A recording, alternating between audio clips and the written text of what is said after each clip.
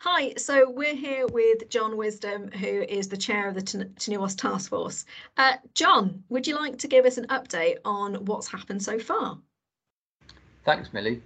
So I think the first thing to say is personally I was really excited to chair the first meeting of our task force, which we had on the 13th of July. It feels like this has been a long time coming. We've had a lot of discussions to get to this point, and so it was nice to be able to actually get going and get into the excitement and the work that everybody really wants to do, which is so important for our industry and important for the way we move forward with charging over the next couple of years, certainly. This first meeting that we had is always a great opportunity to reset the parameters of the debate, and I think the ESA team did a really good job of setting that up and moving it forward. And I was really pleased with all the contributions that we had from all the task force members.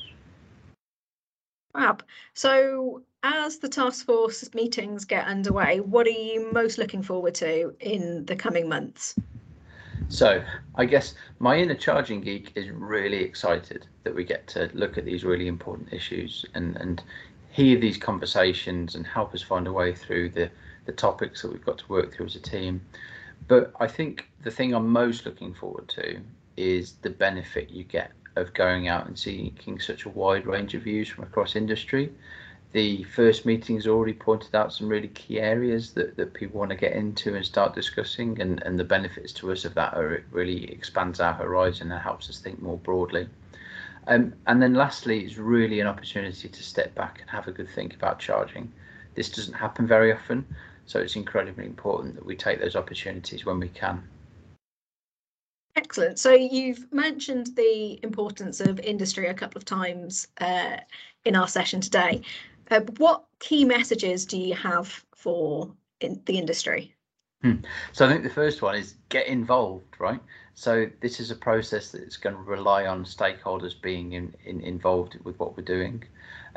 Because it's going to drive changes, it's really important that everyone knows what's going on. So the task force membership has been set up in a way that's there to represent everyone. So we've tried really hard to make sure there's a really broad set of stakeholders included in the task force itself, and that also their alternates can add their experience and their understanding and their knowledge as well when they're needed to step up. So if you're involved in those various constituencies, make sure you find out who your representatives are and that you're feeding your views and thoughts into them. The task force members are all bought into that, so they know that a really key part of their role is to get out there and do stakeholder engagement. So I'm really pleased that they've taken that on. So please do get in touch with them. Alternatively, please make sure you get in touch with us here at the ESO. We're really happy to facilitate any of your concerns or contributions to the task force, and our approach is that this should be as open and transparent as possible. Thank you so much for your time. We look forward to more updates as the task forces progress. Great. Thanks, Millie. Bye.